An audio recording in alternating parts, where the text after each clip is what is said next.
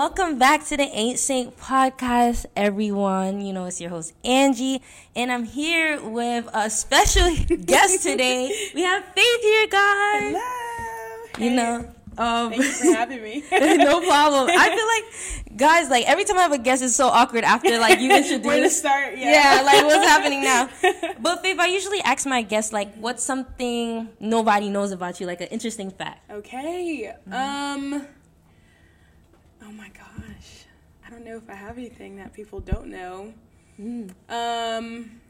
Okay, something, I feel like a decent amount of people know this about me, but I have a dog, and her name's Lola. Okay, shout out Lola. Yeah, shout out Lola. She's a Pomeranian Chihuahua.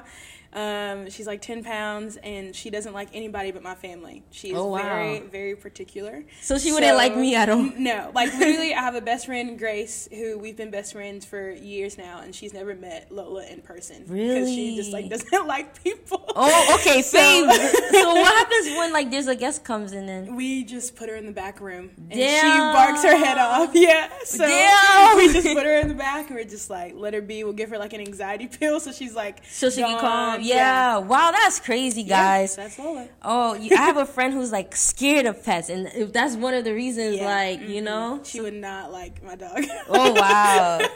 Well, guys, I knew Faith from, like, school, of course, you know. Faith got out. She got out the trenches out here. But also, I feel like everybody knew you for your singing, too, as well. Yeah. So, and Faith can sing, guys. Like, Faith can sing. Do you still sing around? I do, yeah.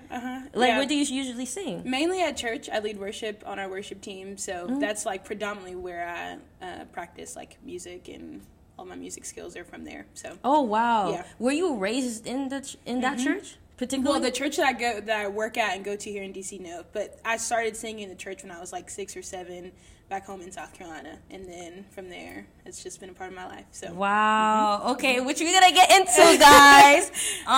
But yeah, like I was saying, guys, like, I think that was like what I feel like I knew you for. Like, what you felt like you left AU for yourself. Like, Man. you know. I'd say, like, so gospel choir, I feel like, is where a lot of my musical expression came from. And so I feel like a lot of students knew me from either that or from Crew. I was a student leader for a campus ministry, which is where I met predominantly, like, a lot of my community. And so I'm meeting friends from there. And then also SOC. I feel like all of my friends are just from there. So they're, like, hearing these terms, and they're like, what the freak is they say? Yeah, so our school of communications. And so I was a journalism major, and so a lot of my friends, like, we all took the same, you know, classes or electives and stuff. And even if we weren't in the same section of the course, everyone was kind of in the same area. So that's true. Yeah. And then that's how I, like, met Faith, guys. Shout out SOC gang. And Faith just always had, like, you know how people say people have good spirit? Yeah. You always had, like, I don't know, good spirit. Thank you. I don't know if anybody told you that, but I'll tell you that. I appreciate it. Yeah, you always had good spirit, and I knew, like, you two, like, I feel like your Instagram also gives it off how take a little faith of like how much you dedicate yourself to church and like just putting yourself for God and etc. So that's what I wanted to get into today, guys, because if for anybody out there that's not religious, you might be like an atheist or any, like, there's so many religions for me to list out, which is totally fine. I think today is, like, talking about religion and, like, I don't know, just the angles that I feel like people have said in their mind, but not really say out loud, Faith. I feel like that's what my podcast has become now. So before I start with that, like, I know you mentioned that since a kid you were singing. So I guess, like, what is your religion, Faith? Yeah, so I'm a Christian. I was born and raised in the Baptist church in the South. Shout out that church. Shout out to Nazareth Baptist Church. God bless. I was born and raised in that church. From my great grandmother, actually. So generations of our family were there. Oh wow! So it's like a family thing. Yeah. Like that. I think that is what continues to be such a big part of my life and my faith is the people that have cared for me and who have seen me walk with the Lord all these years. And so my dad went into ministry when I was 8. And so he's a minister and a preacher. And so that was also a big part of my life. And he's a preacher. Yeah, my dad. Okay, you see? Yeah. Wow. This is the good guess. Like, I didn't even know that. Yeah, wow. So my dad's a preacher. And so I just grew up with people that cared deeply about my walk with the Lord. And so that's been a blessing. So yeah. Wow. So, like, let's start with your dad. Okay. And, like, because I feel like, would you feel like he is the push to, like, okay. Yeah, I mean, I love my family. So it's me, my mom, and my brother. My brother is 3 years older than me. So my dad went into ministry, like I said, when I was 8, and I have these vivid memories of he would have my brother and I on Saturday mornings. We would sit in the living room or in the dining room at our kitchen table, and he would have us practice memorizing scripture. And so he, like, the first verse we memorized was Psalm 23. It's a passage, I think it's like maybe 16 verses. And we would sit there in the morning, Saturday morning at the table after breakfast. We would read scripture together, and then he would have us stand up and recite it over and over again, just to, like, get it in our brains. And the Bible talks about hiding the word in your heart. And so that is my, like, first memory of that. And I have this other time, so, like, as my dad is, like, teaching us these scriptures and praying that we would, like, know the Lord for ourselves. One time in first grade, there was a tornado warning, and I hate storms really bad. Ever since I was little. So it's first grade, and we're out in the hall, and you know how they would tell us, like, shelter in place, and we put our head over, or, like, put our heads in our laps. We all know, guys. We all know the vibes. We had to get in the hallway. And my first grade teacher, I was, like, weeping, inconsolable, and she was like, what's that scripture that your dad taught you? And so I sat there in first grade, and I recited it to myself over and over until the storm was over. And so I think those moments like that, as my parents instilled faith in me, is, like, how I became who I am today by the grace of God. So So, like, he, like, really taught you guys scriptures. Like, probably, like, also read the Bible, like, every day for, like, Yeah, he would. So my dad's also a truck driver by trade, and so he would call in the morning because he would always be on the road already. And he would just say out a scripture reference, and he would say, like, Romans 6:23, and we would recite it back to him on the phone every morning. So he really taught us how to be people of faith, my brother and I. So it's been impactful for sure. So, like, it's interesting what Faith is saying, guys, because it's just, like, I guess I never met someone who, like, literally, like, your dad is a preacher, and, like, it just seemed like, well, correct me if I'm wrong, your whole family is just, like, because what I'm trying to say is, like, my family is not, like, they do go to church, like, every Sunday and stuff, but, like, my dad is not a pastor. He don't really go to church that, like, I know my mom, she took me to church school, but I guess they weren't heavily involved, I would say. Yeah. They were they just went to mass. Yeah. Like, that's how I guess I was raised. And, like, for you guys that know out there, like, to be honest with you guys out there, I don't know where I specifically, like, put my faith in. I feel like I do know that I do believe in God. I do pray to him and etc. I was raised in the Catholic Church, and so that's different from, like, faith, of course. But I'll be honest with you guys, I was raised in it, right? And that's, I guess, what I wanted to talk to you about, Faith, because I feel like I have a segment, if you didn't, like, it's called put you on the spot, and, like, I put people on the spot with a question, and I guess the question would be, do you feel like parents, you know, put us, I don't want to say force, right, but kind of, like, they put us into what religion they grew up with, or it feels like we have to be in a religion that they are accustomed to? Yeah, I could definitely see where that seems to be the case. And I think that goes beyond, like, religion, too. Like, we could say the same thing about culture, like me being raised in the South, where, like, my parents you could venture to say, quote unquote, they have, like, forced me to be hospitable or forced me to be Southern or what have you. But I think the thing is as we grow up in whatever context that our parents are put in and that they then raise us in, particularly when it comes to faith, and for me being a Christian, the prayer is, I think, for my parents, and the same prayer that I have for myself, and if I have kids one day and my friends and family, etc., is that we're people of faith that are faithful to what God has called us to, and that we can't make a decision like, my parents' faith is not the faith that I have. I'm not seen as my righteousness and relationship with the Lord is not because my mom has faith or my dad. It's because I have to decide for myself. But was there a moment when you were young where it was just like, okay, like what? I guess, was there a moment in your life where you're like, yeah, I do believe in him. Like, this is my own decision? Because I do feel like when we're extremely young, we're just like, okay, God is... we'll just go with it. Yeah, I get that. I think I was fortunate to have, in my testimony, I had that moment really early on. I would say probably around like 5th grade or so, where I was like, this is I believe God to be true. I believe that Jesus died for me and for my sins, for me to live a new life in him. And so I do feel like that moment happened for me early. And I think it happened again, too, when I left high school and came to college, where it's like, okay, now I'm on my own. And I have to decide, am I going to just talk the talk, or am I going to walk the walk? Am I actually going to be faithful? Am I actually going to be kind? Am I actually going to be loving and all of these things? Right, because now your family and friends not here. My mom is not here to hold me accountable. My mom's not here. My dad's not here to teach me scripture on Saturday morning. Like, I have to decide, am I going to spend time in my word when I wake up? I have to decide, am I going to be faithful to pray? Things like that. So I think it did happen early on, but it also can happen, later in life, too. What are some things, like, you realize you were doing that you're like, okay, like, wow, I'm putting the walk to the walk, and I'm showing up and doing what I can for God. I think what was most important for me, especially when I got to college, is that I had to choose who I was going to be friends with and what type of people I was going to surround myself with, because I think, especially growing up in the South,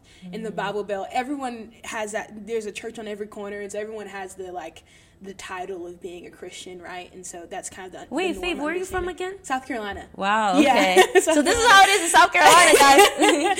So born and raised in the South, and so moving out of the South for college and having to decide, okay, I'm in a new community. I don't know anybody here. Like, I'm not really a city girl either, so I'm like not used to that. And so having to decide who my community was going to be, which is like when I mentioned being a student leader for Crew on campus and surrounding myself with godly community weekly. And when you say Crew, like, what is Crew? Like, big no, like Crew. So they meet for large group like Bible studies essentially, and so it's just a community of believers. We had a Bible study. Yeah, I didn't know. I mean, there are multiple campus ministries. Crew isn't the only one, but we would meet, and they still meet on Monday mornings or Monday evenings.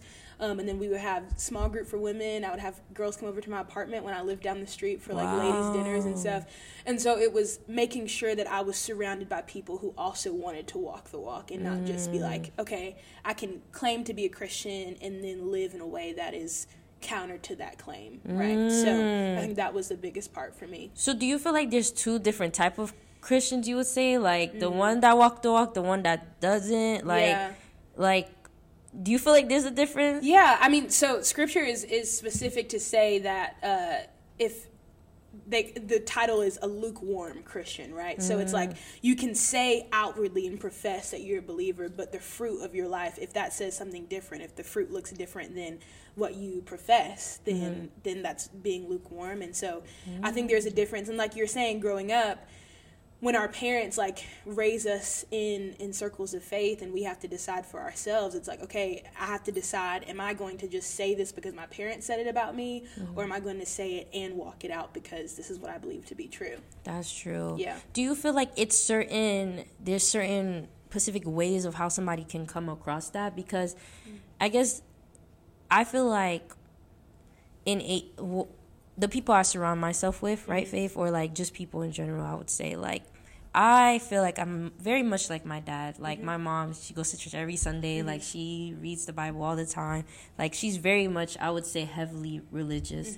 But I feel like I'm more my dad, where I'm like, I know who I believe in. I do believe in the Lord, but I don't go to church often, or like I don't like, I guess, read the Bible every day, but I do read it here and there, and I consider everywhere I go to be like a church where I can pray, like, you know what I'm saying? Not exactly where, like everybody would assume, like the person who go to church every Sunday or like goes to Bible study, oh my gosh, they really do love God, they really are like, I don't think it has a balance, like, okay, you're more into God or you're more...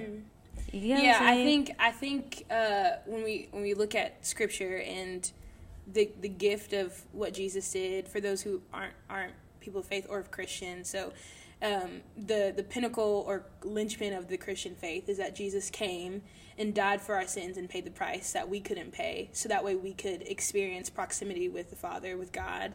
And so I think the beautiful part about the Christian faith is that it's not like you wake up one day, like this is how I feel. It's not like you wake up one day and it's like, okay, I am like perfectly holy. I read my Bible all the time. I pray perfectly. I'm on a great schedule. I like never mess up. The gift of the Christian faith is that because of Jesus' death, we've been given the gift of the Holy Spirit. So the Trinity of God the Father, Jesus Christ the Son, and the Holy Spirit. That we've been given the gift of the Spirit. That every day I wake up and I try to be more like Christ, right? And so even if I make a mistake, I have the gift of Christ's blood, so that way I can keep striving to do better by His Spirit, not because of anything that I've done. And so I think even like you were saying, to the point of like not like reading your Bible every day or not praying all the time, things like that because of the gift of the Holy Spirit, like we can keep trying to do better. Like it's not like we wake up one day and I've like checked all the boxes and I'm perfectly fine, but every day we strive a little bit more. It's like when I think about the new year, it's like you don't wake up on January 1st and have all of your like resolutions done. It's like, okay, I can do this perfectly for the rest of the year. It's like, no, I want to commit to trying to be better each day. So it's just like those people would have to just keep pushing to do better, like try to get to the church, try to like, read the Bible more, or etc. Right. Okay, I get what you're saying. Yeah, and it's not even like, I think culture, especially cultural Christianity, will tell you that you're doing all those things for the sake of other people being able to say like, oh, I am the Christian that can do all those things. But it's like, no, I'm doing this because I love the Lord, and because I have experienced His love, that it is the least I can do to give my life as a sacrifice to Him. And so, yeah, that's what I feel about that, yeah. One point to faith is like, I feel like, and I always feel guilty for this, faith, is that like I don't know if anybody else feels this out there, but sometimes, because of how much busy I get with life, and you're right, like, push yourself more. Yeah, it's 2024, New Year. New Year. But like, I remember last year, it was just multiple times where I would pray to God in the times we're in need, you know what I'm saying? And I was always taught in church, and just even my mom would say, like, you shouldn't just only pray when you need and help. Right. But it's all, like, I feel like a lot of people's like, yes, Angie, like, yo, me too. Which I do want to talk about a little bit more. Yeah. I want to talk about, like, because I feel like this is a common thing people go through of, for sure. Just needing God when needed. When you need something. Yeah. Right. I think, like you're saying, I do think that's a common experience. I find myself and have to kind of like rein myself back in. I'm like, okay, you're praying right now, and you've only talked to God and been in conversation with Him when you needed something. And I think the biggest thing that I learned, especially through my college years, was the gift of being in relationship with God, that He like desires to have communion with me, and like He doesn't want to just know when things are going wrong, because He already knows, but he also wants to like me to be in relationship with Him, of like, Lord, even if I'm just like walking down the quad and I'm like, Lord, thank you for this day, thank you that the sun is shining today, thank you for a fun conversation I've had with that friend, I'm like concerned about this, things like that, like being in learning to live in Carlane. She is one of the campus leaders, or one of the staff leaders for Crew here on campus. And she would tell us, I remember my junior year, she gave a talk on a Monday night about this, and she said that we are to live in breaths of prayer. And so just as I breathe, I should be in conversation with the Lord. And so I think that helped me think about prayer differently, that it's not this like time where, okay, at this hour I need to sit and talk to God. Like he's not only in this 15 minutes of me praying, but He's with me all the time. He's in creation, He's in music. And so how can I live in constant conversation with Him? And I think from that moment on, I was able to shift my perspective. Like, He wants to hear from me always, not just when I need something, which then also took the shame away from that feeling of like, man, Lord, I'm only talking to you when I need you. But He's like, no, I'm here all the time. And so just starting that conversation. Yeah. Because I was going to say, like, it's like a guilt. Like, once I do it, I'm like, oh, like, I'm sorry I'm here again. Yeah.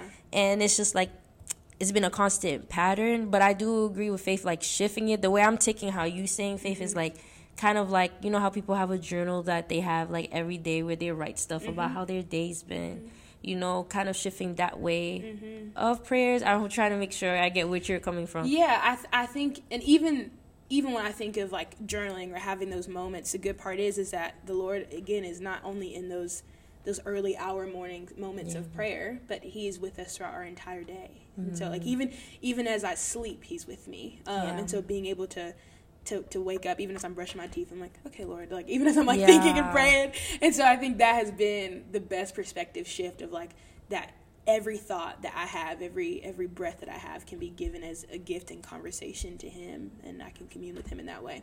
Yeah. Well, thanks for that, Faith, because that helped. But yeah, I do agree, and I'm gonna definitely look at it as that too. That is one thing, like I be telling myself, like, please don't continue doing it, and then I always fall back in that pattern. And I do feel like a lot of people fall back in that pattern when they're in a big crisis situation where they generally feel alone. Yeah. You know? And I wanted to talk to you about that. Like, when I came to AU sophomore year, that was, after, COVID was done, and then we came back to school. And, guys, like, I remember when I was meeting people, and, you're trying to learn everybody's religion, who they are. And, like, I had a friend who was atheist, and she said, like, I have total respect for your religion and everything. I just want to know, like, it seemed like if you think about it with every religion coming from her, she was like, everybody believes in like this one thing, or like this, like, this almighty something, right? Whatever the religion is, because they don't want to feel like absolutely alone. And it got me thinking, like, I wonder if this is how people feel sometimes when, like, because a lot of people, why they like come to God in like their most vulnerable and very much like whatever situations they've been in is because they feel alone and don't know where to go to. So I guess asking you about her statement, because I did feel like that was interesting. Yeah, I do understand. I think in some aspects resonate with that. I think what has been, I mean, in my short 22 years of life, I don't know everything, but the beauty of, I think, a relationship with God is that as we live, like we were talking about, in consistent relationship with him, that he desires for us to meet with him in those low moments, because he's there, but also in our high moments, he's there too. And I think that's where that idea can creep in of like, I'm only pursuing God because I'm lonely, is when we neglect to see that he's also in those mountaintop moments too. Because in those mountaintop moments, it's really easy, I think, for us to be like, okay, I did this myself. Or like, for example, like, okay, you graduated undergrad, right? And it's like, I was first generation grad for undergrad, and I think it was really easy, praise God, I think it was really easy to be like, okay, I did that. Like, I made myself get through all these classes, I this, that, and the third, right? It's really easy to lean on ourselves in those moments. But it's when we're downcast and alone and broken or betrayed, right, that it's like, oh, God, I need you. I need you to fix this. I need you to show me that I'm not by myself. It's like, okay, but where were your eyes looking when you were on the mountain? To the God who made the mountain himself, right? And so it's like being able to see God is not only with me in those moments where I'm downcast. He's in those extremely high moments. Like, I consider graduating undergrad to be, like, probably one of the top 5 moments of my life so far, right? And it's like, no, like, the Lord was with me all those nights when I was crying myself to sleep because I was like, I don't think I can do this. All the nights when I was like, oh, my gosh, like, what am I going to do with a career after this and these degrees? He was also with me in all those days that I met some of my best friends here on campus, and the days where I started to discover my purpose and why he's called me to be here. And so I think we can see the desire for God to be known when we are aware that he's not only with us in the low moments, but the high ones as well. Yeah. No, I preach, Faith, preach. Because, like, I do feel like, I guess it ties with accountability as well. Like, because you're right, because I feel like sometimes when I'm like, let's say like with this podcast, like I finally launched it, like it's my own thing. Yeah, congrats. Thank you. But it can really slip, like, God, you did this, like, now I'm here, like, and then let's say I didn't shoot an episode this week. I'm like, damn, I should have stayed consistent. Next thing you know, I'm praying like, please God, let me stay consistent. Like, I feel like it little shows accountability where like, I guess I'm thinking, like, sometimes people don't want to really take ownership, like, oh, my gosh, like, I put myself into this predicament. Yeah. And sometimes they just try to avoid it and just like pray that everything will be well, right? You know, right. So I didn't think about it in that type of lens, but I think one of the biggest trickies for human beings is taking a responsibility for themselves, you know, Faith. Yeah. So yeah, I agree. Yeah, but yeah, that's what going back to my friend and just like I guess each religion having that one person and stuff. Do you feel like that's for everyone? Like, do you feel like everyone has a sense of like loneliness, and that can also lead into why there is like faith, like religions that people do have out here? And not saying this is everyone, but I think so when I'm approaching this question, like I'm approaching it from the context of scripture and like Christian faith, and the scripture that talks about how God has placed eternity in all of man's hearts, and so when we experience those inner desires for wholeness and relationship and communion and all of those things, that is God himself, the desires that he made before the fall, those desires he placed in us, and they're good and healthy things to desire because we experience brokenness apart from him, and so I think those what I call like earthly pangs, of fleshly pangs of loneliness and hurt and guilt and deceit and all those things are meant to lead us to the feet of Jesus, and the one who makes all things right, who makes all things whole, God himself coming to earth, Emmanuel, right? So I think I do think that those feelings of loneliness often draw people in, but I also think that's the purpose. Like without those longings, like then we might be tempted, even without them, sometimes we are, but we might be tempted to find wholeness in ourselves, and that's not where we're called to find wholeness, right? So yeah, I definitely think that those lonely feelings and whatever desires are there for a reason, but I think it's in those that we can be led to the feet of the person who is Jesus, who makes all things whole, where we can find retribution and reconciliation in him. That's true. And you know, with you saying that too, Faith, I did want to speak about like symbols, and like symbols as me just having a picture of God, or just like I have a rosary, and then like just even the cross, simple things like that, guys. I do want to tap into that, and like how like I guess powerful these like items can be. I don't know what items you have. Do you have any items that like physical items in my room? Okay, I mean. Yeah, I don't know. I think candles too. But. Yeah, I think so. I feel like in the Christian faith outside of Catholicism, I haven't really experienced that much. I do think something that's been really important for me that I tried to like start incorporating more in my life early in college is having scripture around me in my room, so that way I can see it consistently and constantly.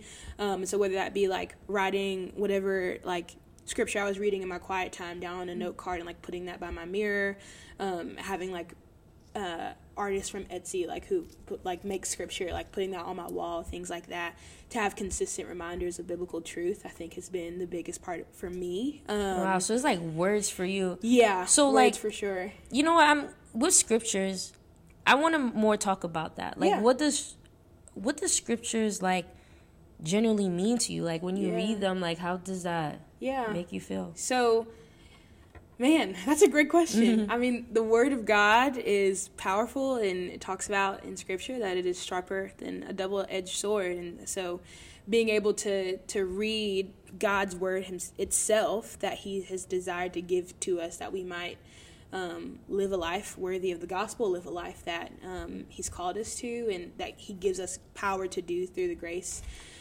given through Jesus. And I think scripture for me specifically, I've been able to, I'm a writer and a musician, and so words mean a lot to me in general, and so being able to sit with God's word, and I think my favorite part about scripture is that every time you can read one passage for like for the rest of your life, truly, and always have something new come up. In what way? I think it's like, for example, the first passage that my dad taught me, Psalm 23, and he taught me that again, like when I was like 8. And I think every time that I've returned to it to study it in scripture, it was my grandma's favorite scripture. She passed away in 2020, right before we left school for COVID. Thank you. And so that was her favorite passage, and so I sang a song that was based off Psalm 23 at her funeral. Wow. And some things like in that passage stood out to me that I had never noticed before, but it's a passage that I've known by heart since I was 8, and she passed away when I was 20. It's like something is always new. Yes, something's always new, and again, that goes back to that because of Jesus, when we've been given the gift of the Holy Spirit, that the Holy Spirit as the communicative voice of God, being able to say, this is what I desire for you to have in this season, where it's like, okay, I've known the scriptures since I was 8 years old, and that has never stood out to me in that way. And I think it's beautiful. It makes me excited for a life of following God prayerfully for the rest of my life by his grace, that every day he'll meet me with something new, meet me with what I need, because he desires for me to live in community with him. Do you feel like the scriptures, like that one particular scripture, like,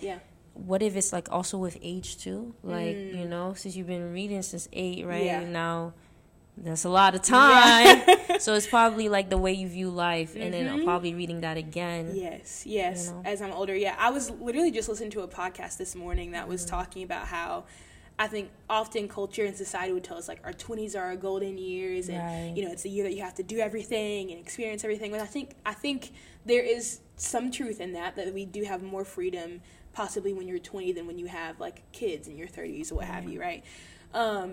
But there's also such a, like, I don't know, a neglect of your elderly years. Like, there's life to be lived after 50 and 60, right?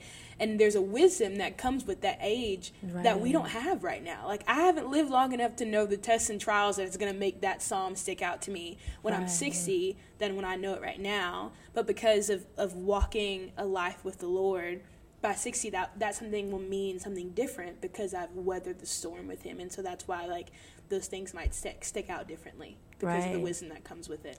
That's true. So it's like, with the wisdom of this, with what comes with the Bible and everything, it does I feel like it does reflect with age.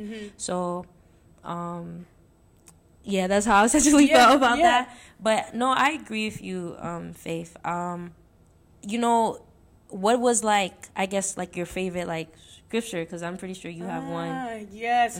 I think it changes definitely based on the season. Let's see. There's so the book of Titus, the last, in a lot of books of the Bible, there's what's called a benediction, which is like a final, like, blessing, final offering from whoever wrote that particular book.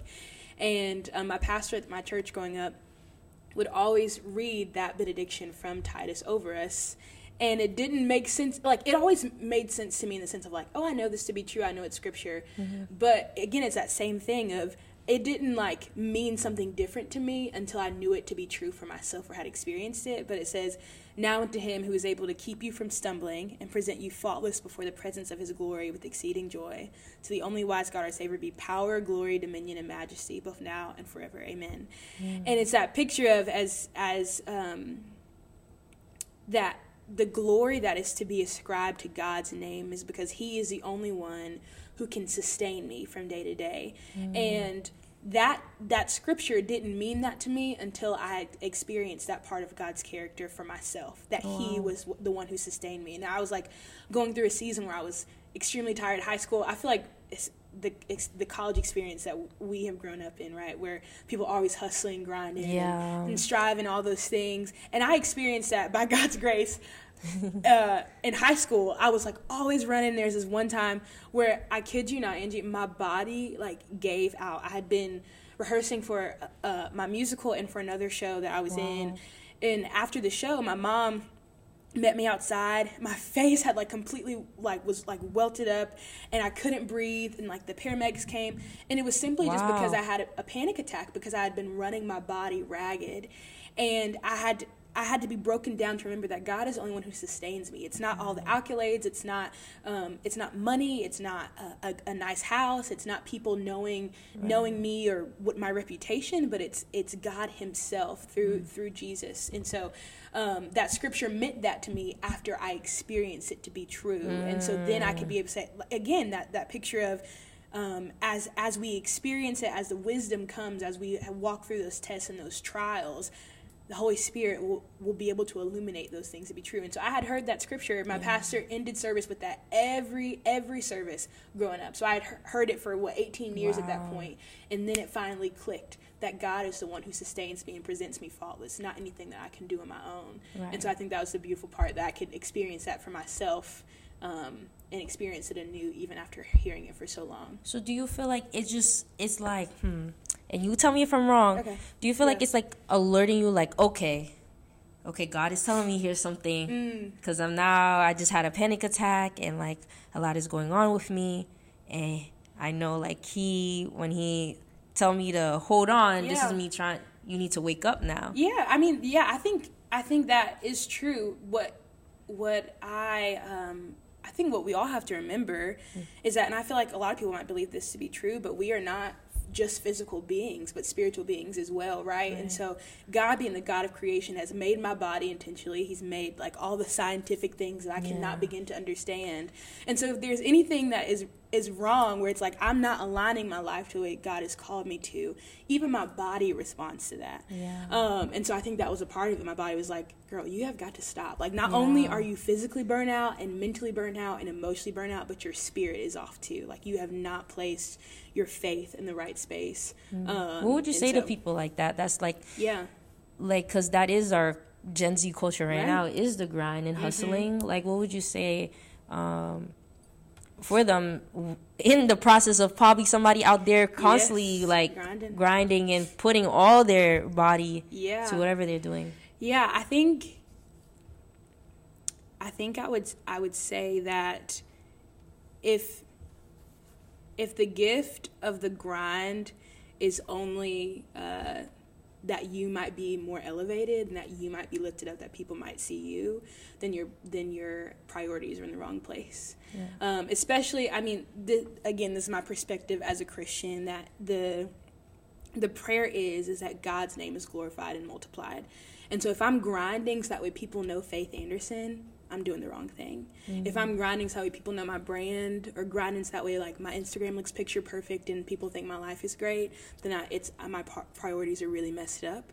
But if I'm working to the glory of God, that His name might be glorified, then that's a whole different story, right? And so I can wake up every day and say, you know what, I want to choose this day to live faithfully for the Lord, and that if that means that there are seasons where we are working harder than others, and there are seasons where we're resting, and so it's like, am I trusting God to do what to give me the ability to do what He's called me to do, or am I relying on myself? And I think that's also a good barometer, where it's like a season. If I'm relying on myself and only my energy to get things done, then I'm just like, I'm off, right? Because in and of myself, Faith Anderson cannot do much, right? But by the power of the Holy Spirit, by walking with the Lord, I'm able to do what He's called me to do. And so I think that's a good scale, where it's like, am I relying on just myself to do this? Do I have good community that's holding me accountable? Or and if I'm not, then I need to like reevaluate where I am. How do you know what's God calling for us? You know what I'm saying? Yeah, that's a great question. Yeah. A big question. Oh man, I read a book senior year of college called Just Do Something, and I'm like struggling to remember the guy's name, but I think it's like Justin DeYoung is his name. It's called Just Do Something, and it's about how it's specifically for college graduates, which is why I loved it. My best friend Grace gave it to me, so look it up, guys. Especially if you're a senior, read that book. It was so helpful. But it was about how it's like this idea of demystifying God's will, because I think we can often hear like, what's God's will for my life? Meaning, if I make this one decision and it's wrong, my entire life is going to be like thrown off track.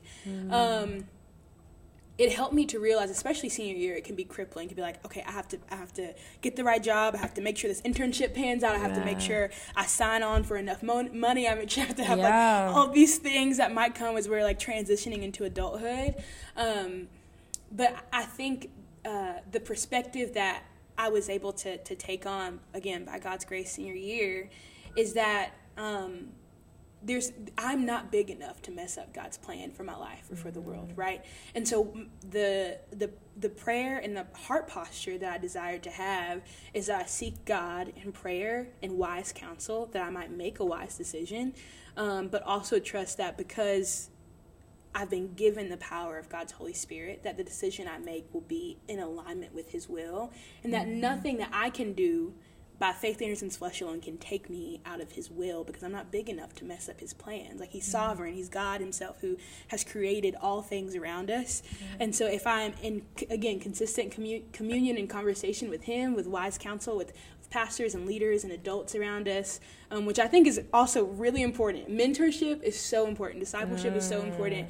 That's the thing that I think has helped me the most in these early 20s of my life, right? It's being able to have adults who have walked and experienced things that I haven't even experienced yet, but being able to have wisdom poured in from them, that I can understand, okay, this is like what I feel like the Lord has for me right now, and I want to make that decision in faith and being faithful.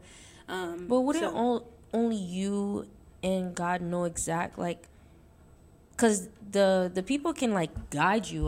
They would guide you, but, like, I do feel like people still be stuck on, like, but, like, what is God telling me to do here in this world? You know what I'm saying? Yeah. Second guessing themselves. Yeah.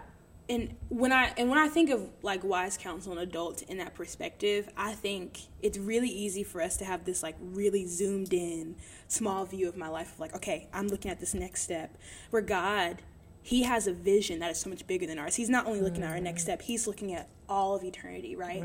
And so being able to trust that God not only sees what this next step is going to do, but he has the whole big picture that I have no clue. And so when I think about the next 15 years that Faith has planned, like, I have a general idea of what I want my life to look like, right? But God's picture and his design for my life is so much better. And the prayer is that, like, that I would be faithful to say, Lord, what do you have for me in this season? Help me to be faithful to make a wise decision. And then also trusting that the picture that God has painted for my life is going to be better than what I have planned. And so just being like, you know what? I'm along for the ride. Wherever you take me, I'll go. Like, that was my perspective going into college. I was like, I don't know what school I'm going to go to. But I know God will take me. Yeah, but I know God will be faithful to present where what is wise for me to do and where it's, like, best for me to go. And that's how I felt about coming to school here. And I was like, you know what?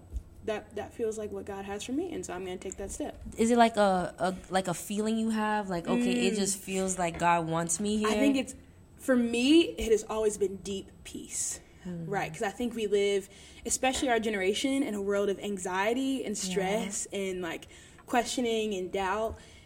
And the moments where I felt confident about what the Lord has had for me, I felt a deep, resounding peace of, like, okay, I don't have to be anxious. I don't have to worry, but because I know that what he has for me is good. And I feel like saying yes to this is wise. And I don't feel anxiety about it. And so I think that has been my experience of feeling deep peace in those decisions. Yeah. And, you know, speaking of you with, like, what he has planned out for us, I was talking to my two other friends. And they were telling me, how they act like we were arguing with this, like, question, Faith, of, like, does God have, like, the whole rundown of our life, like, from, like, beginning to death, and we're just, like, kind of, like, in the middle of just, like, going through the story, and he knows the end result? Or do you feel like, and here's their thing, right, is like, or do you feel like God knows everything, but he's also giving us a decision of how our life is gonna end? These are great theological questions. I don't like. Do you, like, I get it. I was like, oh my gosh, I want to ask Faith this. Like, do you feel like he knows everything? We're just oh my god in a story, or do our decisions, and he's just helping us? Like, man, that's a great question. And honestly, even to this day, I think about that often. Again, that's all of my wisdom is the wisdom of a 22-year-old. So I'm like, I've only lived but so long, and so I definitely don't think I have all the answers. I think Scripture definitely does explain to us that our days are numbered. That the Lord has made us perfectly and knows the scope of our life. And I think it's a good question to ask of, like, does he know what decision we presented? I do think, like, in God's sovereignty, he's aware of these things. Because how I look at it, I'm like, if I do something, in my head, I'm like, okay, God, I know you knew that I was going to do that. Yeah. But the way they view it is just like, if I do something, like, now God is seeing if I'm going to be like, go this way or that way. But in my head, he already knows if I'm going to go this way. Yeah. But I guess what my friends are saying is like, he's waiting for you to choose which one. Yeah. But he'll know between yes or no. If you choose yes, he'll know what you're going to do. If you choose no, he'll know what you're going to do. Yeah, I think Scripture does definitely present us with the truth that in God's sovereignty, he's aware. And especially when I think of God as a father, like when I think of my relationship with my dad, it's like my dad typically knows if I have two decisions, Carlos is kind of aware of what his daughter's gonna do. She's gonna be like, oh, I'm gonna go this way, I'm gonna go this way.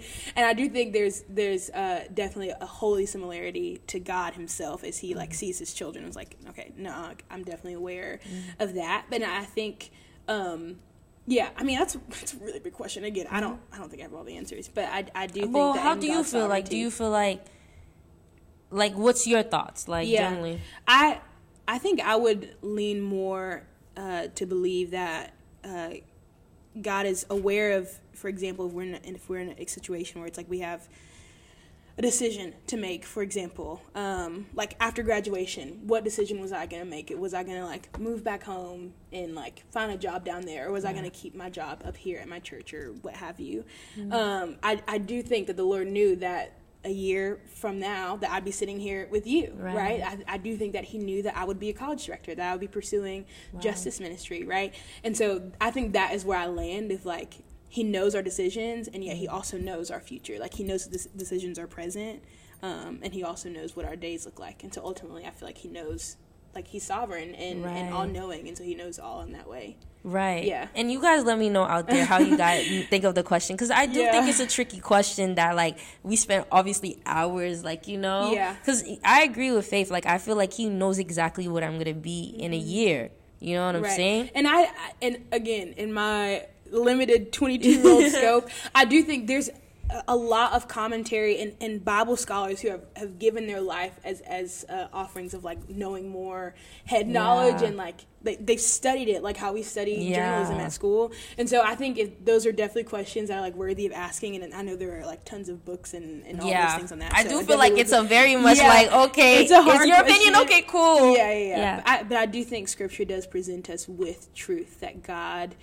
in his sovereign will knows what our life looks like, and he holds it in his hands. Right. So, and I was gonna talk about like temptation now. Okay. We're turning. It was like, okay, yeah, I can't. But no, I feel like temptation is definitely gotta be covered, because I feel like I always grew up in a way of like, temptation is just the devil trying to get at you in a way.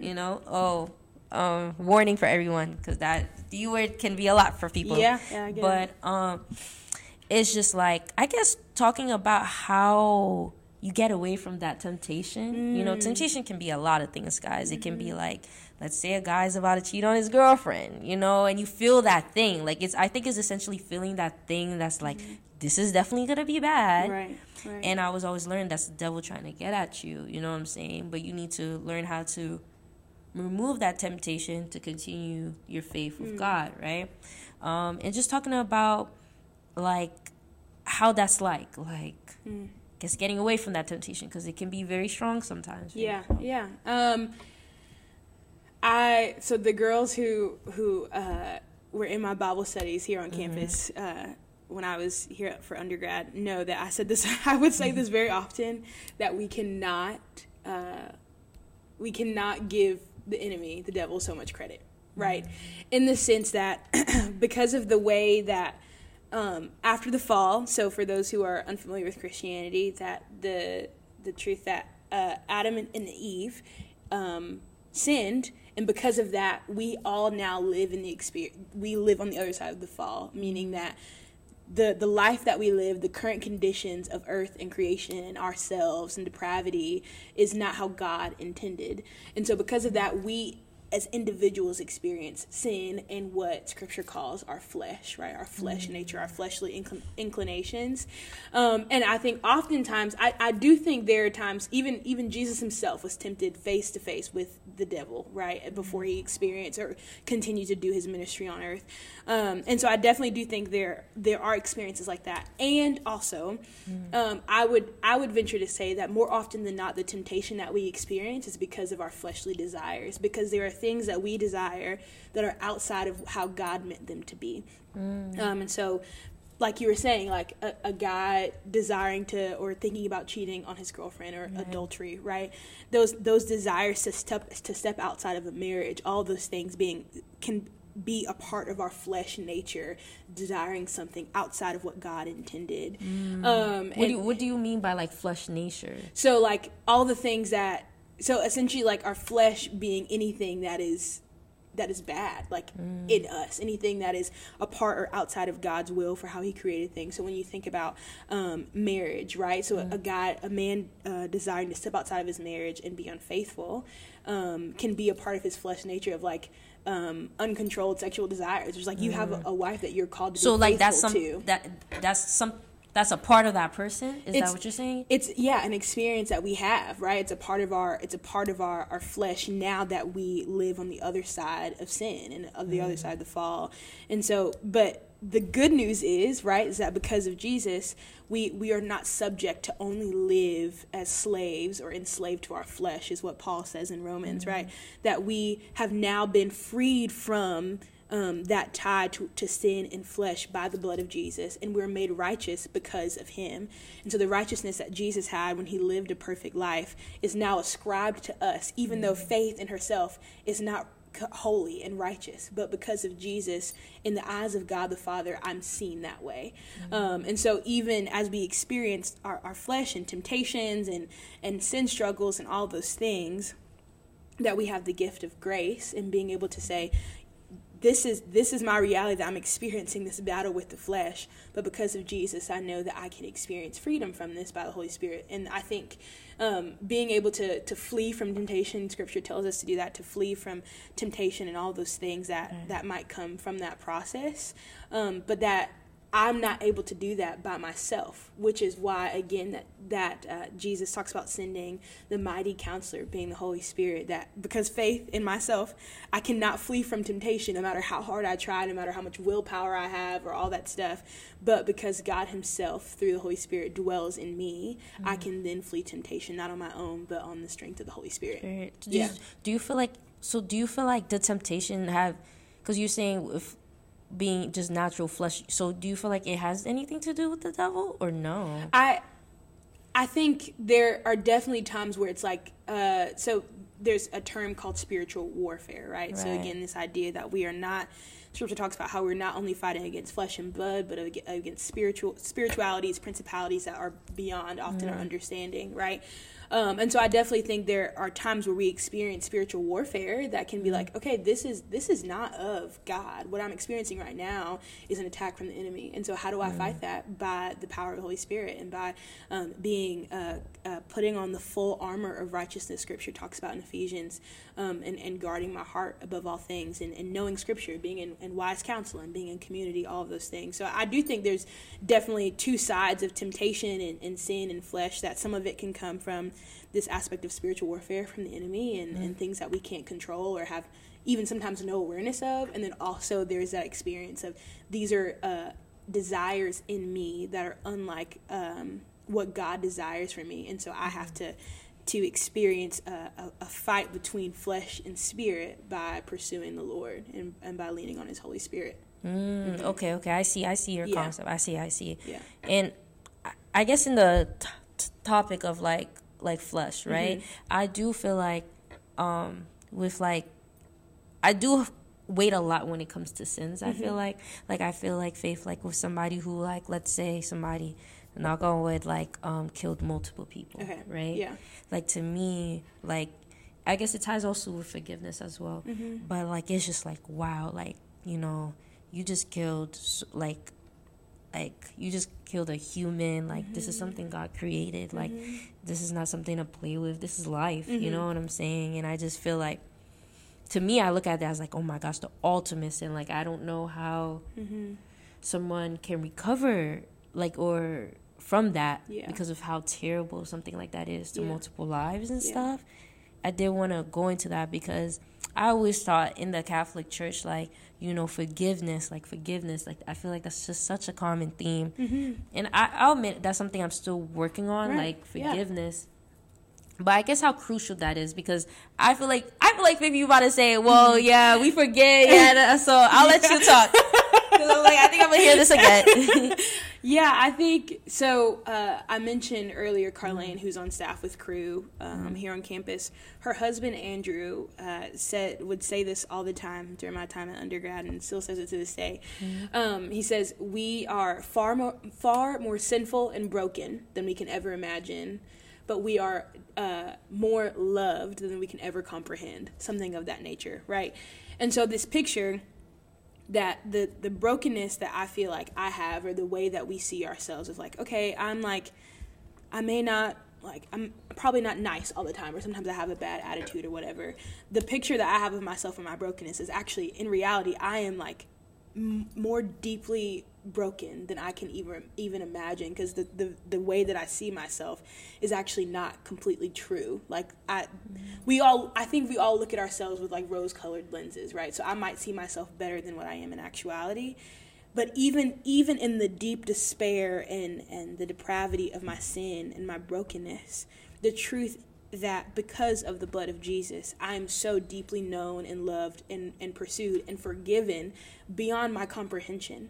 And Scripture talks about how just as far as the east is from the west, so too have my sins been forgiven, right? So like as the Lord forgives me of sins that I'm not even like aware or have comprehended that I've made, right? And so I think the perspective that I've grown to have is like, along the lines of what Andrew says, is I'm understanding the way that I'm loved and the deepness of God's forgiveness. Then when I think of other people's sin and other people's brokenness, I'm like, man, if the Lord saved me and has forgiven me and loved me through sin that I'm not even aware of, then like, goodness, yes, he forgives and meets that person where they are.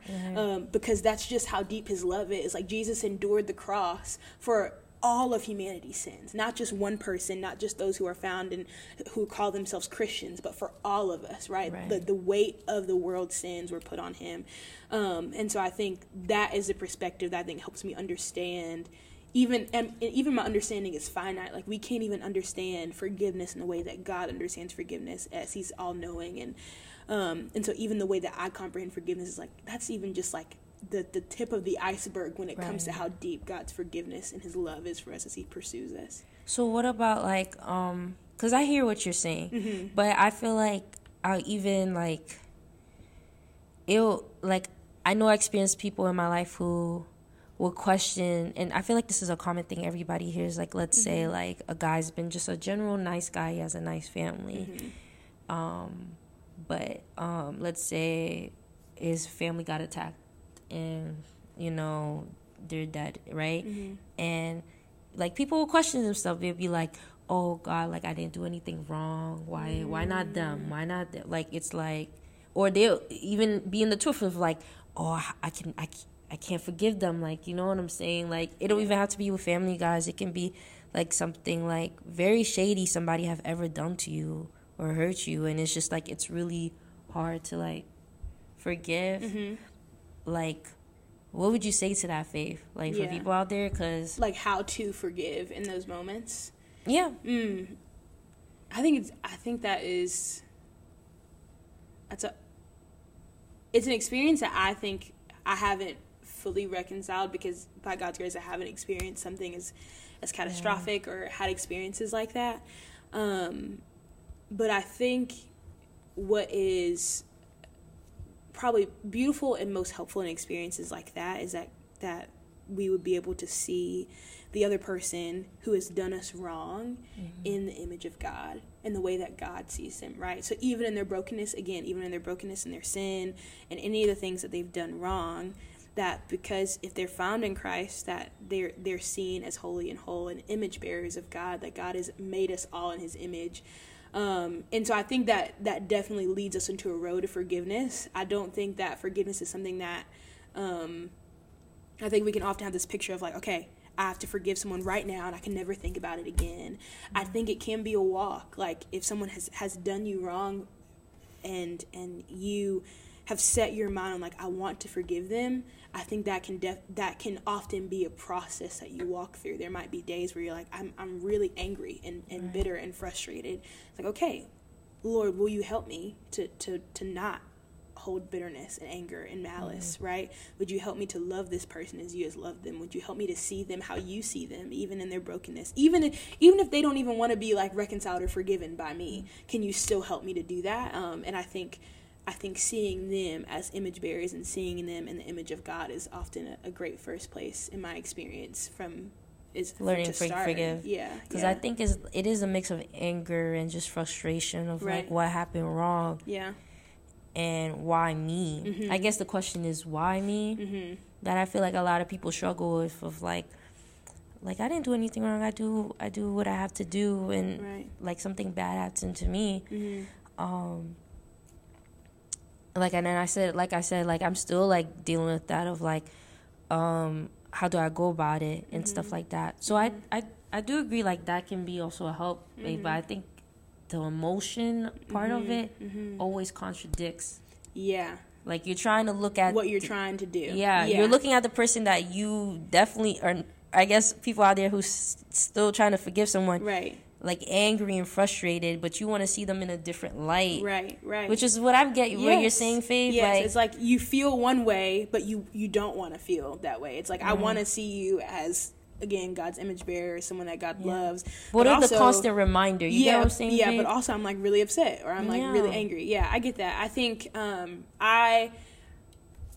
I think what I've learned, I'm also, so something that... She's also 22. I'm also 22. No, what I was saying was I'm a very emotional person, and I had to learn in high school. I was like, oh my gosh, like I feel like my best friend Grace, she is very analytical. She's not as emotional as me. And so we had to meet in the middle of like learning how to do both well. And so with me being more emotional, I had to learn that my emotions are a gift from God. He's made us all in his image. Everything in creation and about us is a gift from him. And so asking the Lord, can you help me that my emotions are not the end all be all? That yes, I feel this way. I might feel angry. I might feel betrayed. I might feel alone and lonely, but that is not truth. It's not true that I am alone because I have God himself with me. And even if I don't have people physically with me, right, I might feel angry, but that is not my identity. And so being able to see, okay, my emotions, my friend from camp would always say that our emotions are like check engine lights, right? So it's like, okay, I'm feeling sad or anxious or whatever. Okay, I need to get to the root of this issue because the emotion is not the end all be all, but it's a trigger of like, hey, you should probably check and see what is actually beneath this, which is why I think things like therapy are really helpful because like, our therapist can ask us questions that we could never think to ask ourselves and help us get to the bottom of, okay, why are you feeling this way? And then what can we do to tackle that issue rather than what often we feel like is an issue that might be overlapping it, that we might be attacking that when it's like, actually, there's something over here that you need to address first. Yeah. So, like, with all this with Faye, I've totally forgot about News of the Hood, guys. But, like, I agree with Faye is saying like our emotions really do get the best of us. Best of us. And I feel like, you know, in times when I'm like very upset, you know, Faith, because I'm somebody that's like, you know what, I'm not even gonna put my emotions out, like, you know what I'm saying? I always think in my head, you know what, God, you know what, let me calm down, let me walk away from this situation or this moment. And I think with me, Faith, I think with forgiveness it's like when I'm like trying to see a light, I'm hearing God, I'm being like, you know what, calm down. Like, this is not the all and be all. Like, this is not where you're in or where you should be put in your life. It's the flashbacks, like the core hurtful memories that seem to creep in every time you want to try to forgive the person.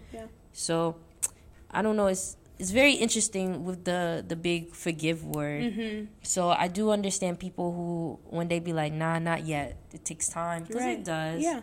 It does. But I know for a fact that one day I would have to forgive, because to just like my whole life, like, you know what I'm saying? Yeah, to carry that. And I think what you mentioned just now is important, is that it is a process, but we have to be willing to put in the work to start that process. We can't just be like, oh, like, it's a lot of work to forgive, and I want to forgive that person, and yet I'm still angry and not asking, okay, why am I angry? Or I'm not sitting with those core memories that I have that I've like repressed over the years. It's like, if I want to journey towards healing and wholeness, then I've got to be willing to put in the work. Right. Too. So yeah. And just to add on what Faith said real quick, because I remember I did during winter break, I had somebody like that who, like, you would describe like a hurtful situation, and he just like, his emotions just boss. That's how, like, those people, you can really tell, like, they haven't forgive whatever situation that is, or they haven't healed, because you're still reacting abruptly to that situation. And I was telling him, I was like, you know, you gotta get therapy or like something, because, you know, it's sad if like anything that was hurtful in your life and you're still like triggered from it. That definitely shows like you're not healed. I do feel like people who do say it takes time, it's just, I don't want to say excuse, but it's like you're trying to just avoid facing what hurt you in the past. So I do, forgiveness is like it's a big word. Yeah. A lot of words. It's a buzzword for sure. There's a lot to it. Yeah, there's a lot to it. But Faith, news of this week. Yes, news of the week. We have to talk about Lil Nas X. I don't know. Have you seen? I saw it briefly on Instagram. Have you? Okay, we're going to break this down. I see, Angie, I see. So, guys, I don't know if you guys know Lil Nas X, but he is, he's an artist. Everybody know him from Old Town Road, his most popular hit. So last week, he posted on his social media his new single called J Christ, which is already like one thing, J Christ. And it's his news track about Jesus Christ. And he also put there the man who had the greatest comeback of all time. That's what he also added. So he's been teasing little things, and like he even got fake accepted to the school. It was called like Liberty University. Oh, really? Yes. He made a fake acceptance letter, and then the school came out and said this is not real. Wow. Yes. Okay. So and then also too, he's been like, I don't know if you guys seen his like this one video. That's what kind of got me crazy, Faith. It's like he had like little cups of like the body of Christ, and like a cup of like bunch of like body of Christ. Yeah. And like he just kept drinking it, eating it, like in the video, like that's like what's going on.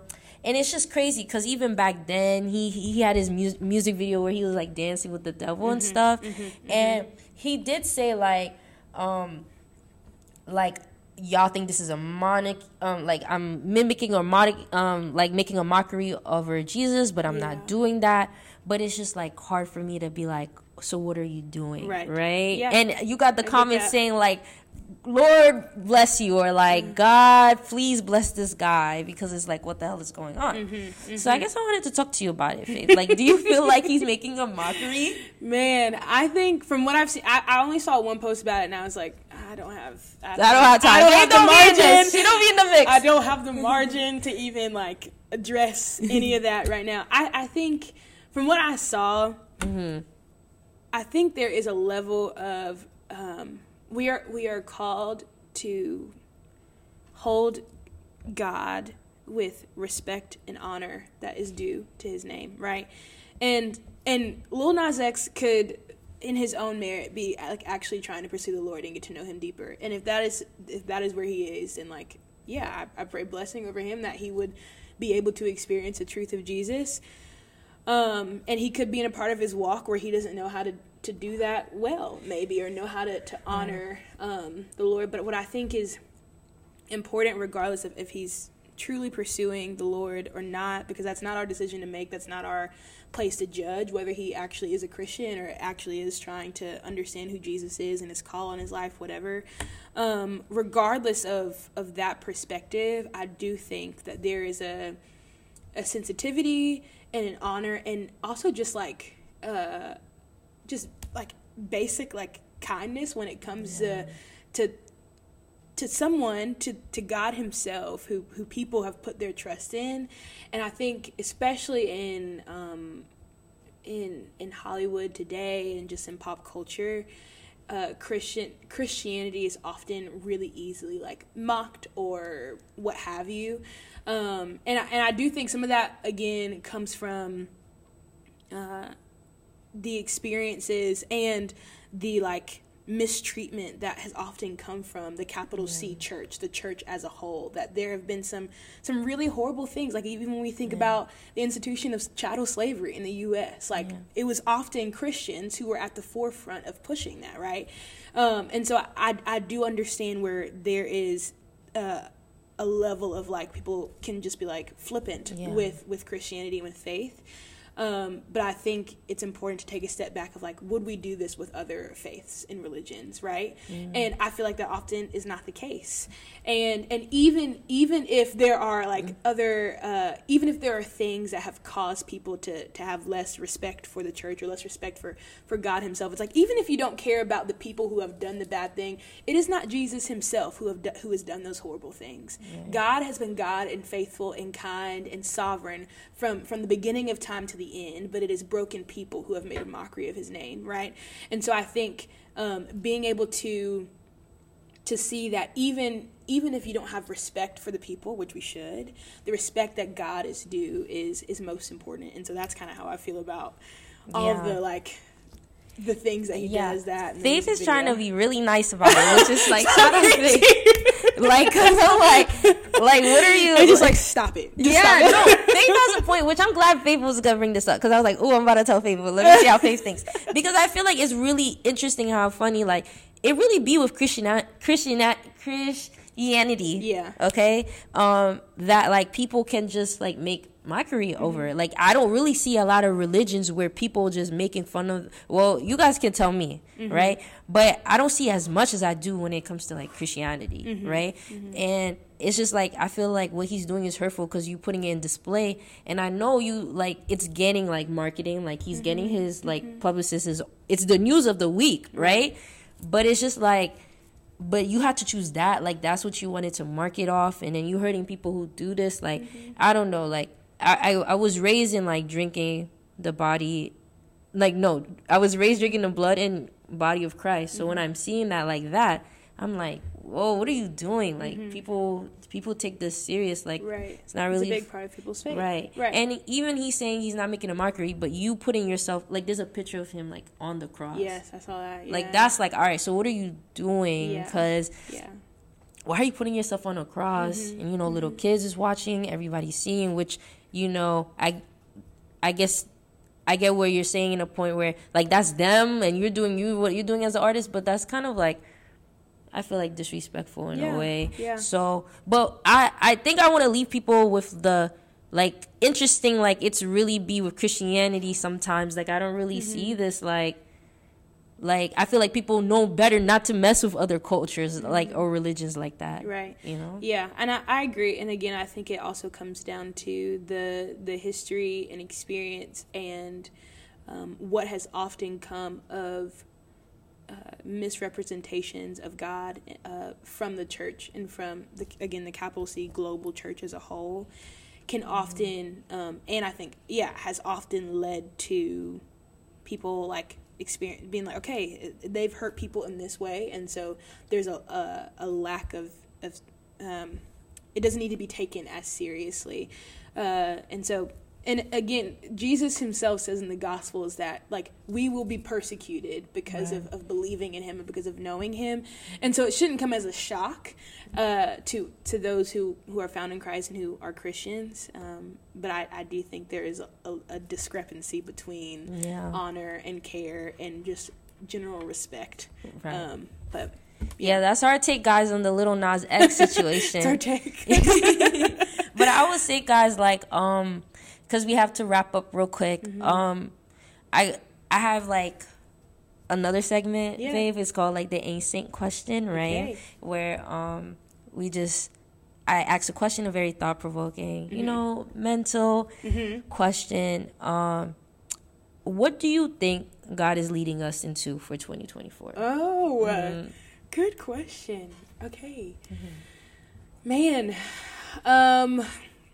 Because also think back for yourself too, Faith, of like, so guys, Faith graduated in May, right? So with the combination of you experiencing how life is going to turn, you already kind of list a lot of things you're doing now, so it looks like you're doing really well for yourself, Faith. So congrats. Thank you. You know, like, I guess like how God pushed you through those challenges to made it, you know, now into 2024. Yeah.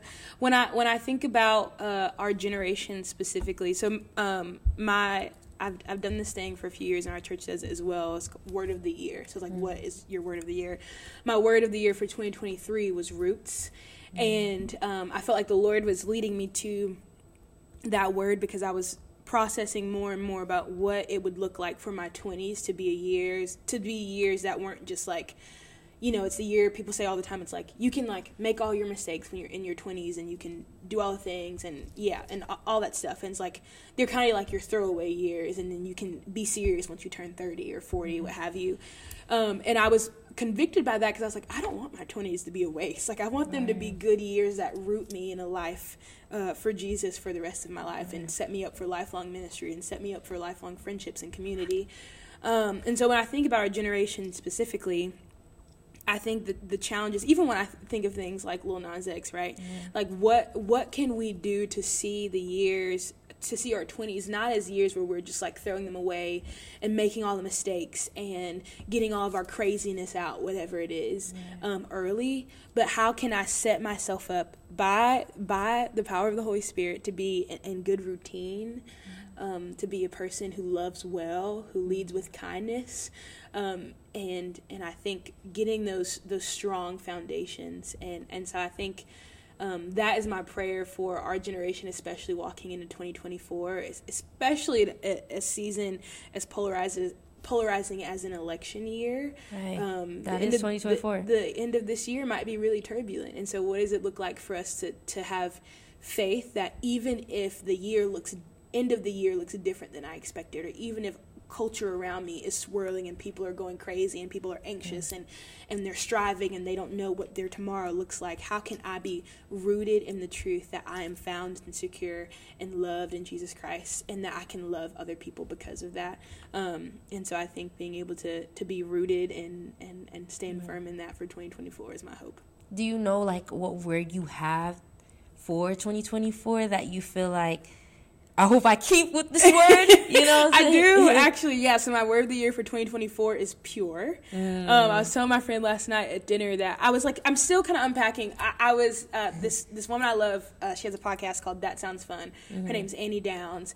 And she presented this idea that it's not that January 1st is the day where we like flip the switch and it's like, okay, gotta like get it all right from now on. But seeing January as the week between Christmas and New Year's is like, we have all of January to get into those routines. Not where it's like, okay, I have to get in routine right now, I have to do everything like right the first week, and then you look and it's like January 11th, it's like, dang, I have not like worked out since we started the year or whatever.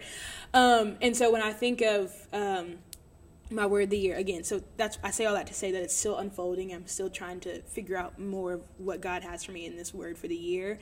But when I think about the word pure, my hope is to understand the context of my life through the eyes of God. And so, for example, when I think about the gifts that God has given me through music and through writing and through a passion for justice ministry, when my hope is to see what God intended when he placed those gifts in me before the beginning of time, right? And so, or when I think about prayer, like, God, what is your purpose for prayer for us? Like, what is your pure desire for us, untainted by the world, untainted by my view, untainted by my flesh?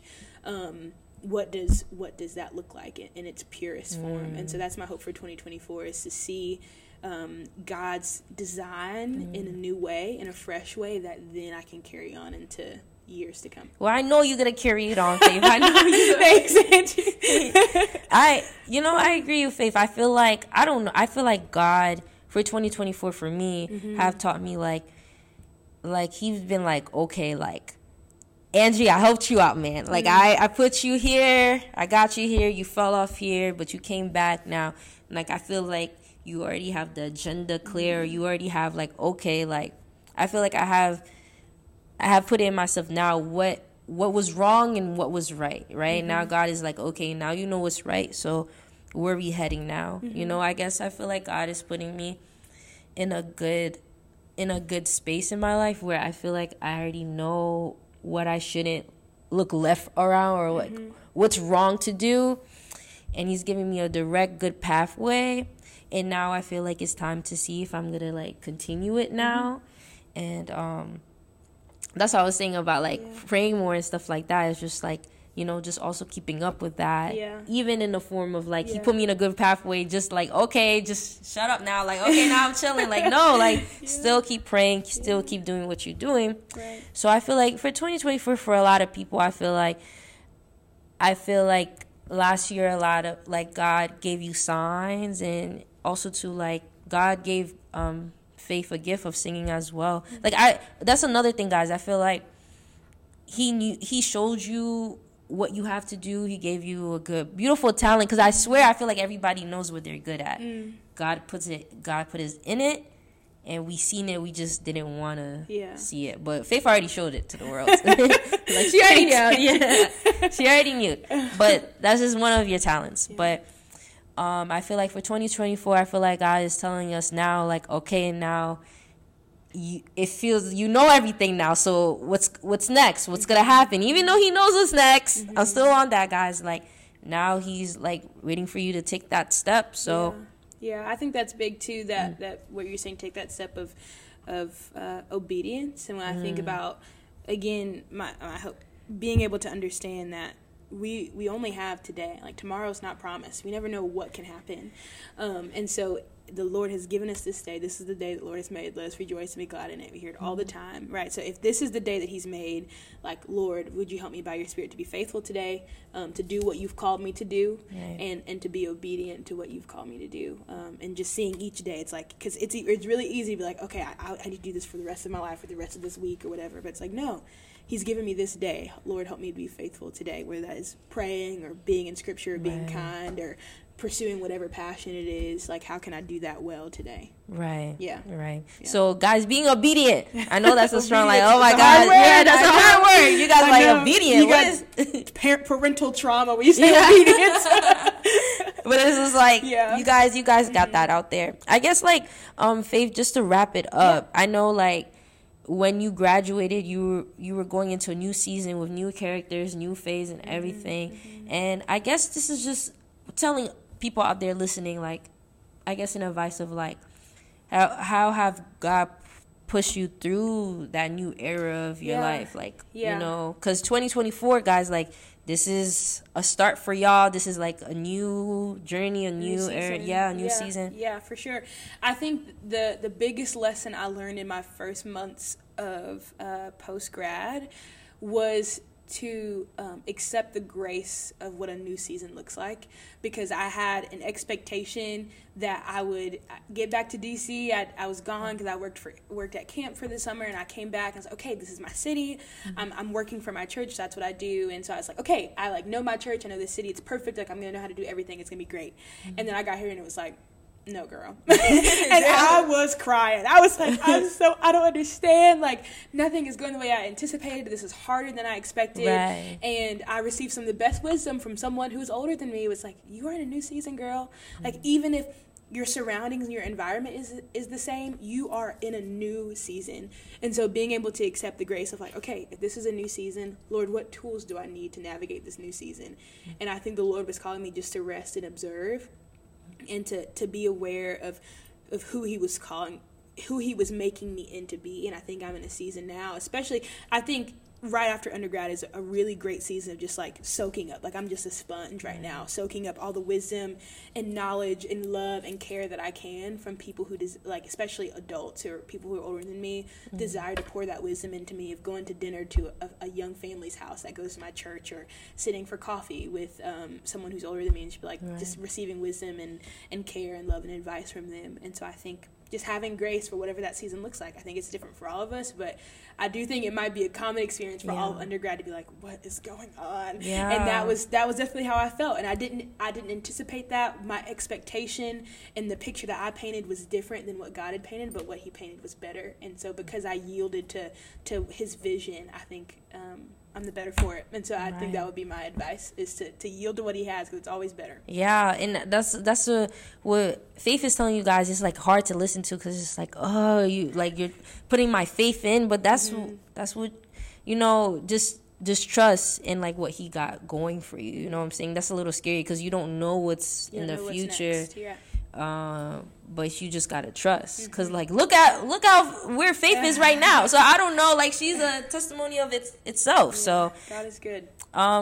But thank you guys for joining this podcast today with Faith. Of course, thank you for coming out, Faith. Thanks for having me. Just continue to listen on, guys. And thanks for tuning in. And I know for guys who's not religious or don't have the faith of Christianity, I hope this podcast just come across of just curiosity we have overall with just religion itself. You know, just faith is just talking about it in the Christianity form of it.